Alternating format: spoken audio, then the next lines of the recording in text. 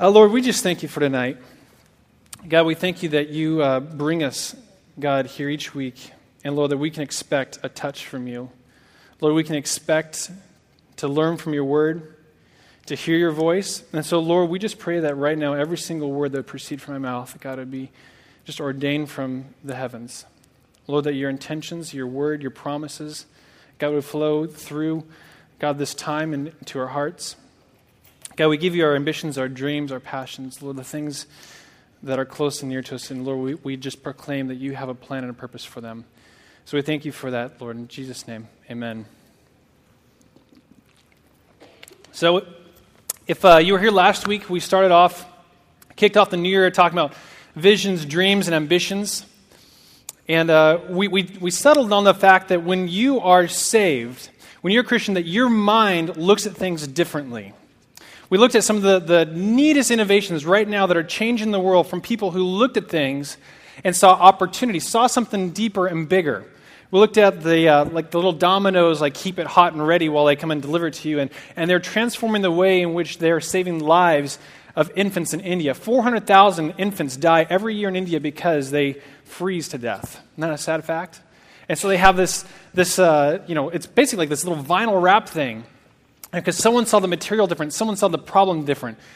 A man also in India saw the tremendous amount of plastic waste that was in all the dumps and landfills, and so he invented a way in which you can make pavement out of plastic that's in the landfills, and it has a 5-year longer time span on normal asphalt, and it's going to revolutionize roads and things out there. We talked about all these different things, and so we focus on having the mind of Christ, that we're going to see problems, opportunities, and our life differently. Romans 12:2 says that we should not conform to the pattern of this world, but we should be transformed by the renewing of our mind, that our eyes will see opportunities. And we talked about dreams. We talked about visions and ambitions. We talked about how God, when we ask God, would you give me, fill in the blank, whatever it is. Would you give me a career? Would you give me a spouse? Or all these different things, that oftentimes that God is going to answer your prayer in the form of a seed. He's going to answer you, but it's going to be in a manner in which you're going to have to steward what he's already given you to get that. We use the analogy, God, give me an oak tree. And we get an acorn. And, you're like, what is an acorn going to, I ask for a tree. But God's saying, if you plant the acorn, if you take care of the acorn, then you're going to get your oak tree. And we looked at Nehemiah. We studied the story. We're going to talk a little bit about Nehemiah tonight. But he had a vision to rebuild the temple of Jerusalem and the temple wall. And Nehemiah, he was a cupbearer, which means that he was the guy who would take the sip of wine before he gives it to the king. And he had heard that the temple had been destroyed, that the wall was nothing. And so his heart was so burdened that he should go back and he should go and try and rebuild the temple wall. And we talked about how he is the least likely person in the world to go do that job. And we looked at his prayer and how he prayed to God, and he asked for favor from God. Give me favor with the king. And we kind of joked because Nehemiah, when you're close to the king, you're also close to the queen. And I didn't know this, but all cupbearers are eunuchs, meaning that, it's all, no more. You're he literally doesn't have the balls to go rebuild the wall. It's okay. So we kind of had some fun with that. And we looked about how maybe there's circumstances in our life. We have dreams, visions, and ambitions, which we feel totally unqualified for. And so we just settled on, God, give us the acorn. Let us to see the potential of the acorn. So that's what we covered last week. And we have a couple CDs that I think are in the back. And they're just free. They're of last week's message. So you can pick it up if you missed. You want to get back into it and find out where what came from here tonight. And so tonight I'm going to pick up from the seed stage. We have our acorn. We have what we have been given from God. We want to look at it with potential, that our lives, we are living acorns for God's plan and blueprint for our life. And we look at that and we say, okay, what is the process? If I'm an acorn, or if this idea is an acorn, what is the process now? We're going to talk about that. The first was first knowing that you even had an acorn in the first place. That was the first component. But the scripture gives us a little bit of a neat example for what it talks about having the seed stage. And it says about having the ability for your seed to take root. And tonight we're going to talk about the roots of your seed is joy. And then next, that we need to steward that process, which means that we need to protect that. So tonight we're going to talk about joy. We're going to talk about the hope of that seed. And then we're going to talk about what does it mean to protect it and to steward that. If you have a Bible, open up to Mark chapter 4. And we're going to bounce around. We're going to bounce to Mark, we'll do 2 Corinthians, and then we'll briefly jump to Nehemiah. So first we're going to go to Mark chapter 4.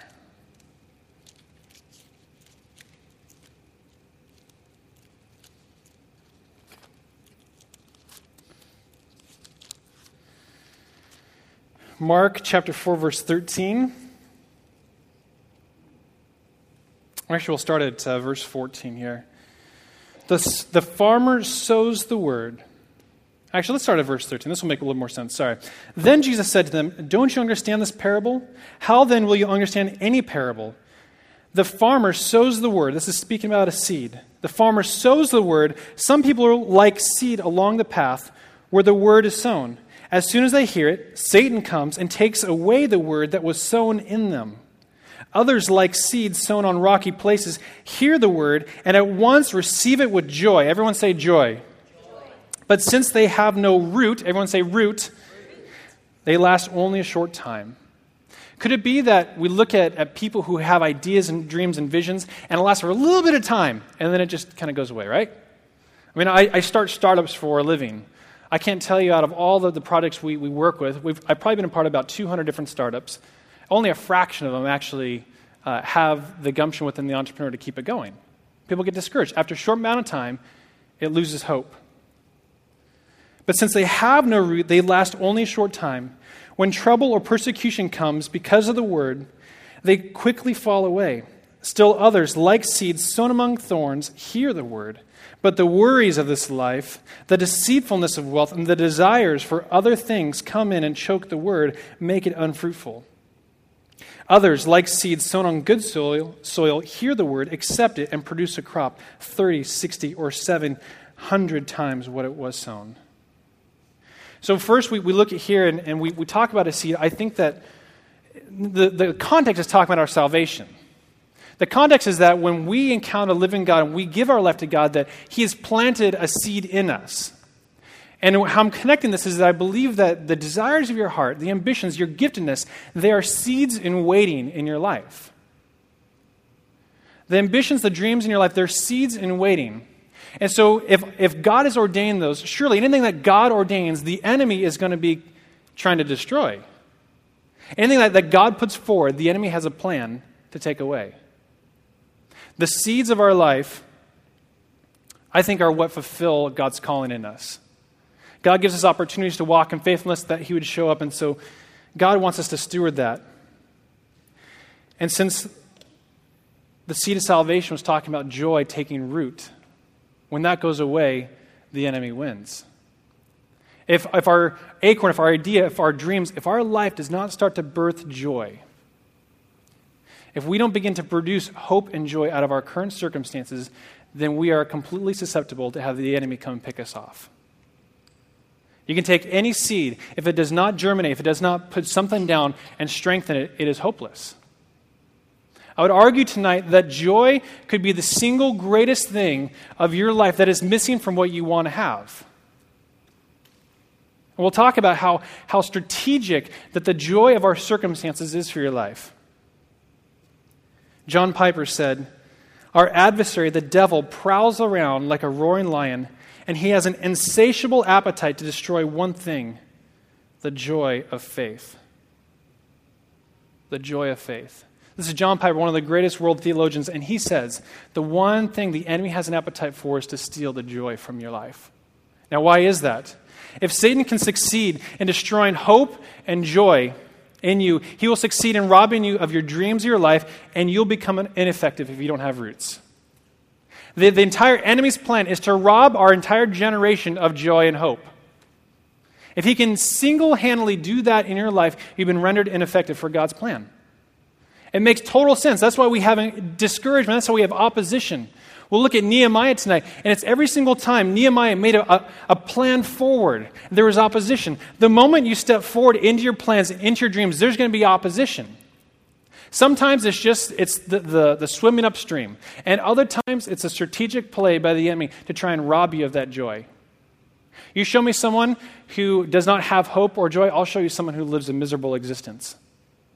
I know him. I have family members, extended family. I can give you no end to people who I look and my heart breaks. And I look at their circumstance and I look at how they're reacting. And they don't want anything to do with joy. Have you ever felt that? Like you're having a rough day, someone comes around and they're all happy and you're like, just get away, And like before I, bring out this bad, the joy that God first gave us in the moment of our salvation, there's a song that says, restore unto me the joy of my salvation. It's strategic for us to let our roots grow down. I saw a Facebook posting that says that the person who has the most hope in the room has the most influence. The person who has the most hope in the room has the most influence. Strategically, again, the enemy is attempting to rob each one of us tonight of our joy. We come with all these great expectations of the new year. We have aspirations. Like I went to the gym like a week and a half ago. I don't go that often, trust me. But like this particular day was like crammed. And it's like, everyone after the New Year's comes, and I was talking to somebody else like, yeah, just wait 3 weeks, everyone will be gone. Not right? That everyone like after 2011 gets super stoked on their ambitions, and then like you give it like 3 weeks, maybe even 3 days, I don't know. But then it's like totally gone. Now, I can understand that like maybe you want to work out, or maybe you don't want to eat as much Taco Bell, or get bacon out of your diet, or those whatever. But when it comes to the ambitions that God has placed in our heart, we need to have a protection about that. We need to know that the hope that God is going to stir in us is instrumental for us to grow in our relationship with God. One of the points last week about that acorn is that we need to know there's a divine connection between that idea, that dream, that passion, that ambition, your potential, and your relationship with God. Can I liberate anybody in here who feels that they need to choose between God and their dreams? Can I tell you that when you think, and maybe you're like me, that I used to think that, okay, if I'm really close to God, I'll become a missionary and I'll have to go out to some other country. Can I liberate you from that God wants to use you where you're at? Maybe he'll call some people, but maybe he's calling you right here. Maybe he's calling you to Sacramento. Who knows? If your passion is for singing, if your passion is for business or biology or, you name it, I fully believe that God has a fruition, a huge oak tree from that acorn that he's planted in you. The question is, are you going to give that acorn the joy of knowing that God has a perspective for that? Are you going to look at the eternal significance of that idea and say, yes, God, you're in this. I see the potential. Would you move? Nehemiah 8:10 says, the joy of the Lord is our strength. The joy of the Lord is our strength. You think if we're encountering an enemy, you encounter opposition, you need strength. The joy of the Lord is our strength. The Bible makes a really big deal about joy. Paul's single letter to the Philippians, count it out. If you read it, like I encourage you, underline every single time he says joy or rejoice. He mentions it 16 times in one letter to somebody. Wouldn't you be like, if you're getting this letter, you're like, I get it, It's like 16 times, really? Like, how many of us, we get irritated when someone reminds us of something. If I have to be reminded about something like more than once or twice, I kind of get really annoyed, even if I'm totally blowing it. I just don't like to be reminded that often of things. And here Paul's talking about, rejoice, rejoice, rejoice, have joy. 1 Thessalonians 5:16, this again is Paul. He says, rejoice always. Rejoice always. And so, being the big, Bible interest guy that I was like, I'm going to look up the Greek on this. I'm going to find the hidden meaning. And I cannot believe what I found when I looked this up. You guys ready for this? This is crazy. Rejoice always means always rejoice. It's like, okay, I get it. That sometimes you find something really cool, and then other times it's like, oh, it just means what it says. It's very plain. Well, we see that, God, what do you mean about this? It's like, well, when I say rejoice always, I kind of mean always rejoice. Now, why did Paul make such a big deal, more than any other apostle, about joy? Why was that? Maybe you would say that your circumstances, your life, will give me joy. How many, actually not how many, because I'm afraid to see the hands. Secretly, in your heart, you're like, God, just give me a spouse, and I'll be totally happy. Just give me that wife. Just give me that husband. Just give me, whatever that is. You're like, and that'll fix everything. And we might be like jealous, or we might be angry, or we might be bitter because our circumstances don't deserve joy. Do you have that feeling that my circumstances don't deserve a joy reaction? My circumstances right now do not warrant any hope, none whatsoever. Man, can I get an amen to that? I'm feeling that. So, do you have an attitude that my circumstances don't warrant my joy, don't warrant peace? Turn to 2 Corinthians 11.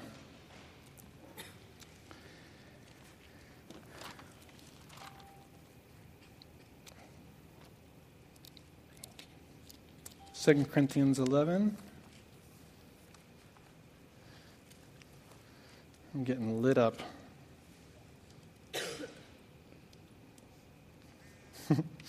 Someone's watching online. They're saying hello. Hi. Sometimes it's embarrassing because I'll go home. And so I don't talk a whole lot about my family about, this. And so one week we had this, we talked 2 weeks about sex, me and my wife. And just set the record straight on sex. We'll probably do it again sometime. And I got no shame. It's like, here it is, here are the lies that people are believing, And so it's funny because the next 2 days later, I get a call from mom. She's like, yeah, so I tuned into that live thing you guys do, and wow, it was really interesting. And I was like, oh, I wish you wouldn't have, It's fun. I love that we broadcast live, but just not when your family's watching. All right, 2 Corinthians 11, and we're going to do verses 23 through 27. This is Paul. Do your circumstances warrant hope? Check this out. Are they servants of Christ? I am out of my mind to talk like this. I am more. So we're dropping in a conversation where Paul is exhorting individuals who are writing back and saying, my circumstances are X, Y, Z, or we have these apostles, and so he's responding. And so he's going to do a little boasting about his life. I am more. I have worked much harder, been in prison more frequently, been flogged more severely, and been exposed to death again and again. 5 times I received from the Jews 40 lashes minus 1. 40 lashes minus 1. Why was it 40 lashes minus 1? Because the 40th lash is what killed you. So they don't want to, kill you. They just want to beat you to an inch of your life. Sounds glorious. 40 times minus 1. 3 times I was beaten with rods. Once I was stoned. I don't know how you survived that. 3 times I was shipwrecked. I spent a night and a day in the open sea. I have been constantly on the move. I have been in danger from rivers, in danger from bandits, in danger from my own countrymen, in danger from Gentiles, in danger in the city, in danger in the country, in danger in the sea, and in danger from false brothers, and lions and tigers and bears. We get it. I have labored and toiled and have often gone without sleep. I have known hunger and thirst and have often gone without food. I have been cold and naked. Talk about a heavy response. Do your circumstances warrant your joy? And here Paul, the same guy, over and over and over again, he's telling us to rejoice. If you feel sorry for your life, can I encourage you to go get a plane ticket and go to South Africa? Or go to El Salvador?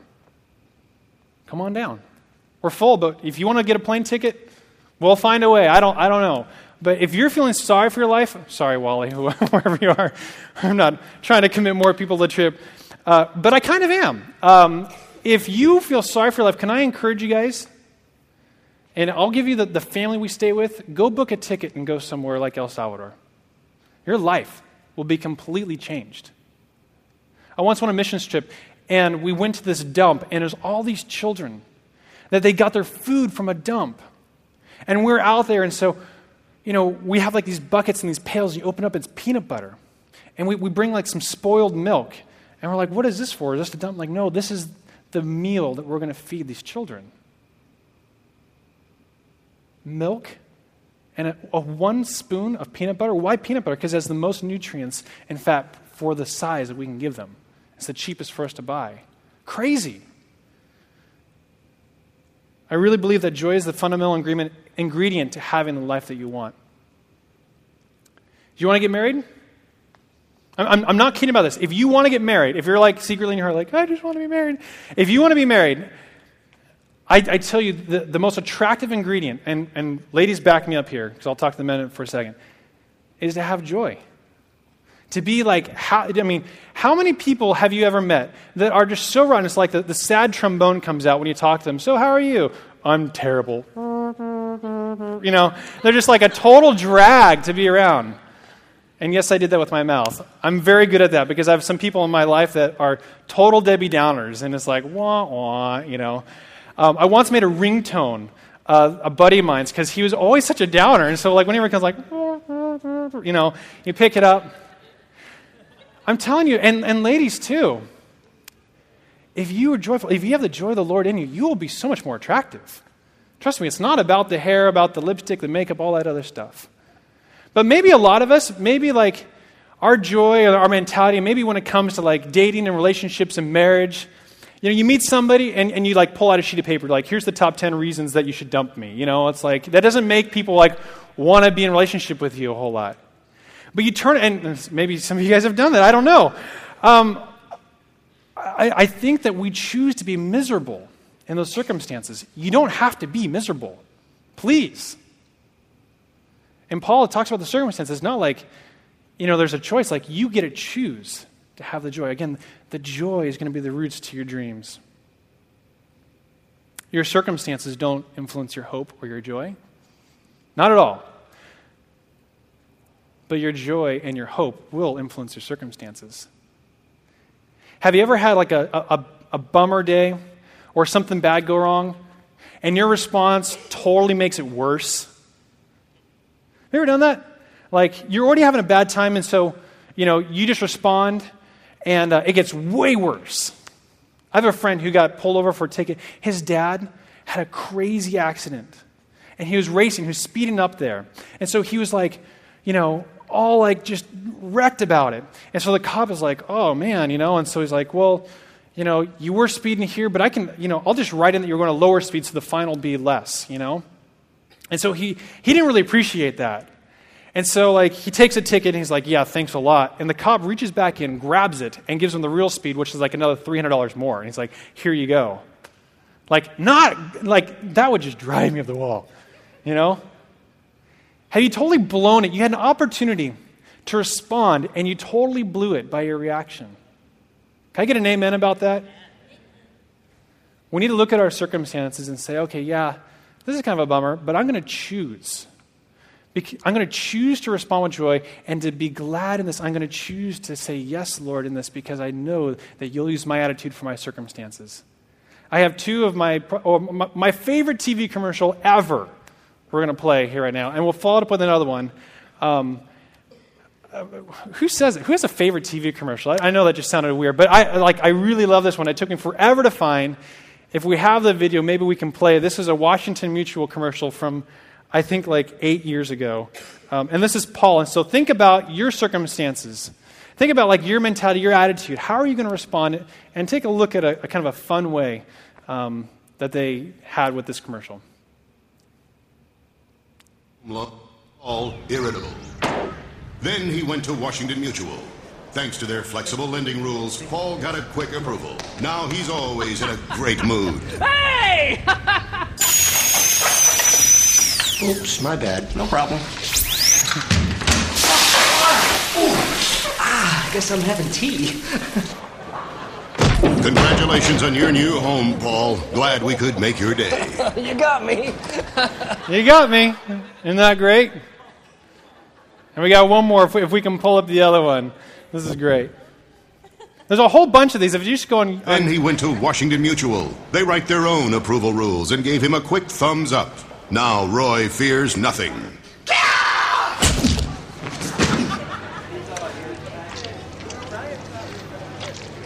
Take the whole crate.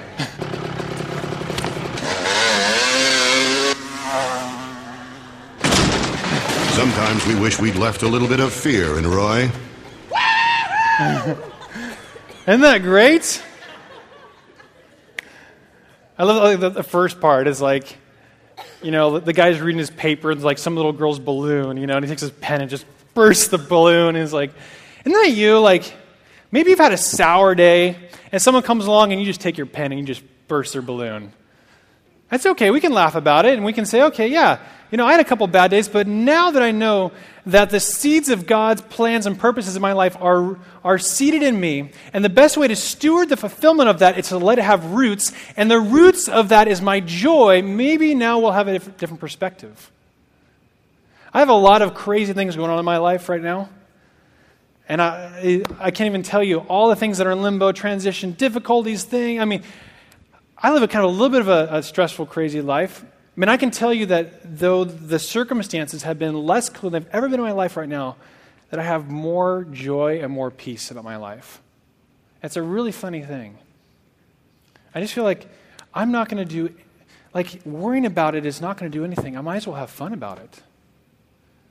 When things happen, I try and respond. It's like how I respond right now will set the rest of my attitude. When something bad happens, if you take that split moment and you choose, I'm going to respond right now with a funny joke, or I'm going to poke fun at it, whatever. Like if that moment when the offense comes, if you're able to respond to it with a perspective, I believe that God will alter your course the rest of that.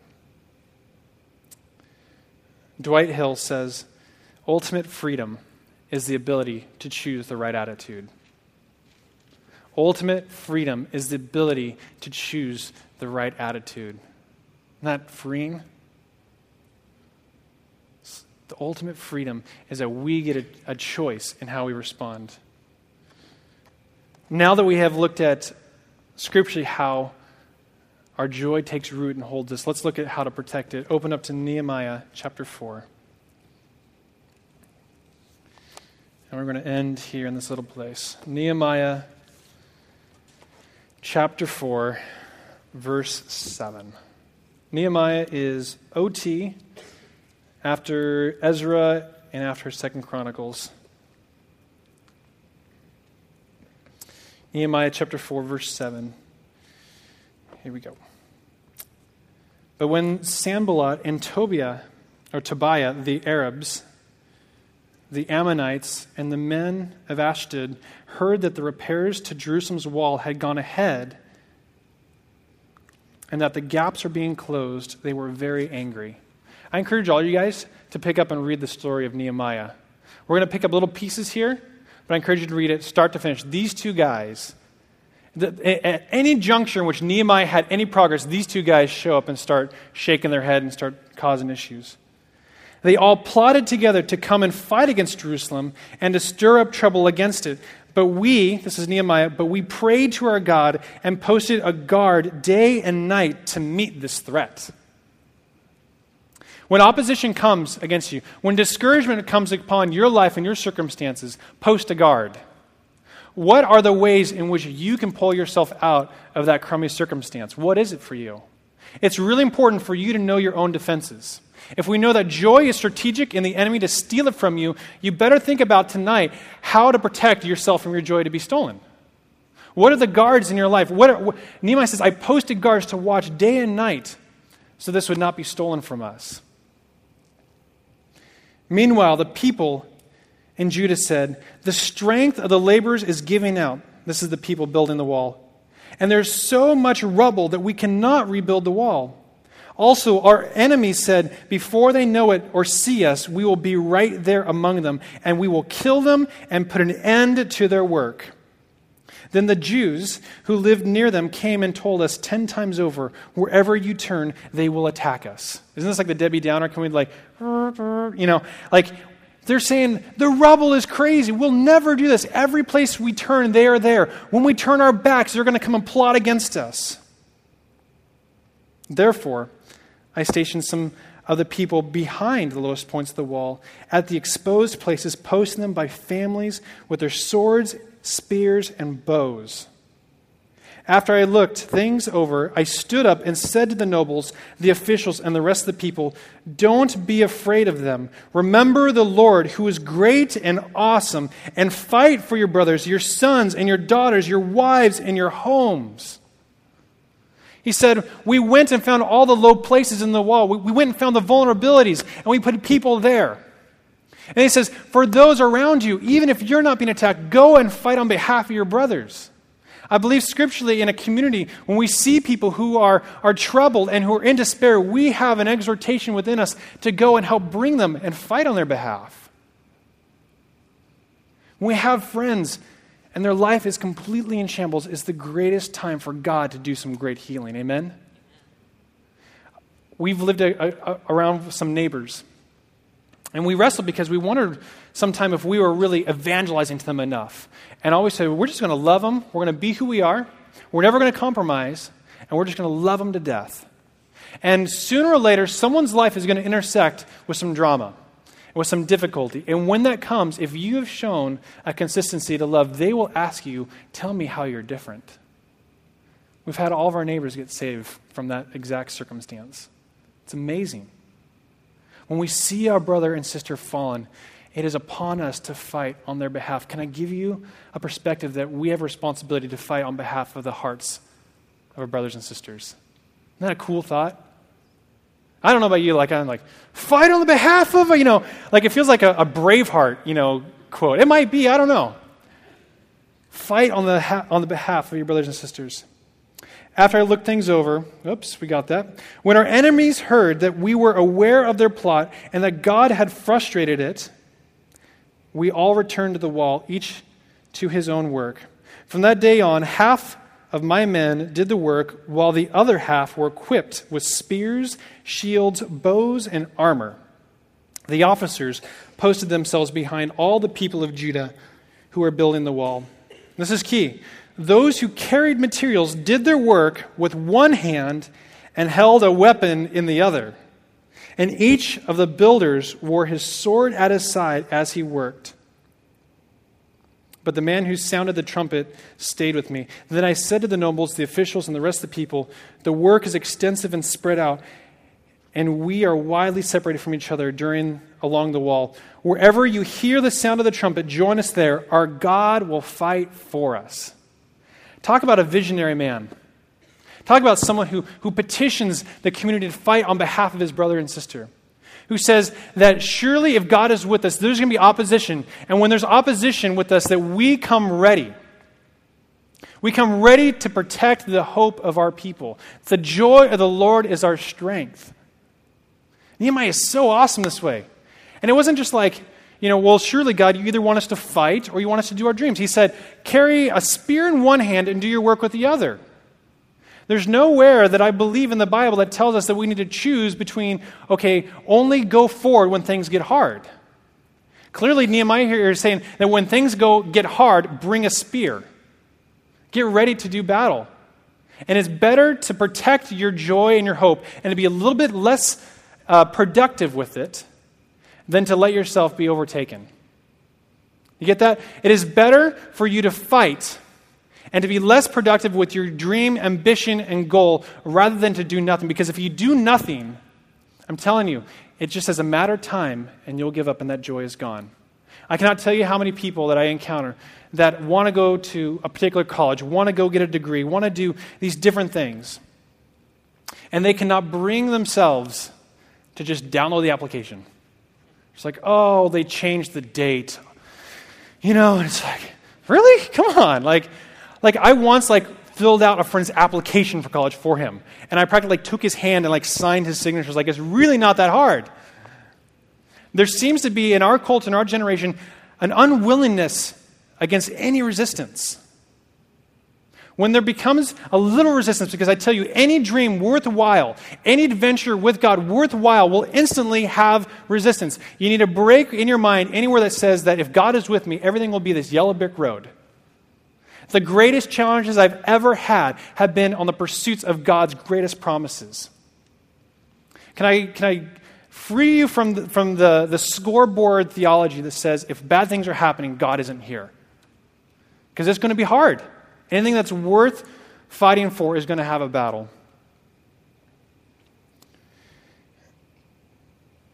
I want us to fight for our joy. I want us to fight for our hope. And I close with this. We talk about having roots. We talk about protecting. We talk about fighting. Maybe there's some of you in here, instead of fighting and protecting and doing nothing, maybe you just gave your joy away. Maybe you look at the circumstances and you voluntarily surrendered it. You didn't even put up a fight. I know that all too well. I know that in the challenges of our circumstances, sometimes it's just easier just to throw it all away. And say, because I've lost a little bit, I might as well give it all away. What I want to do, I want every head to bow, every eye closed. I want to have the band to come up. And I want to challenge you tonight. And I know this is all over the room. I know so many people personally now that are just running on empty. They have no joy. And because they have no joy, they have no hope, their dreams seem to be so far away from them. For those who say, I don't even have any dreams. I don't even have any ambitions or any vision for my life. And I believe it's because you have no joy and hope. You've had that robbed from you, and I fear that you've willingly sold it. I believe those who have surrendered their joy and their hope have willingly sold themselves into bondage to the enemy. That the enemy, as long as he can keep your circumstances down, that he will keep your potential down. And I want to encourage all in this place right now who feel that they have let their joy be taken from them, who've let their hope be robbed from them, or anybody who has willingly sacrificed it, laid it down, checked it in, handed it in early. I want you to do a really bold thing is I want you to stand. I want you to stand right now. If you have the first time right now that you feel that you need to fight for joy, there's no embarrassment. We're not going to embarrass you. We're not going to do anything. I just want you to stand right now.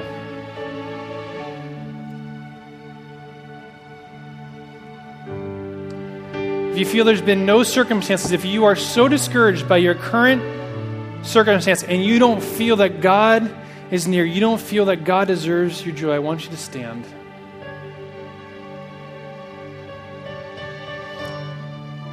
And I want those around these individuals, I want you to stand, everyone stand and put a hand next to them.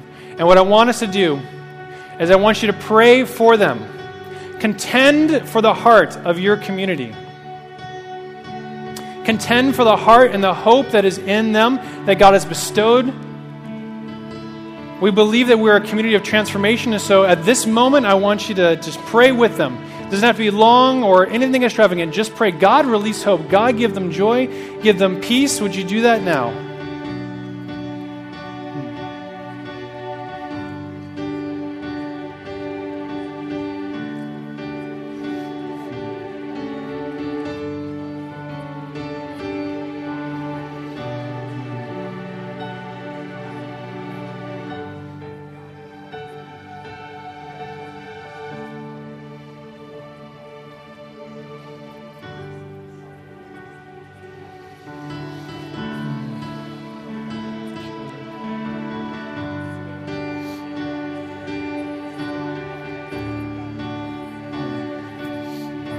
Lord, would you give peace?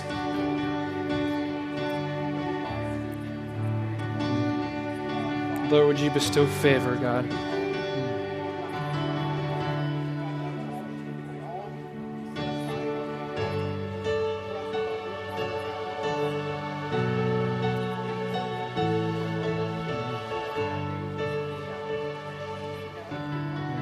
Thank you, Lord.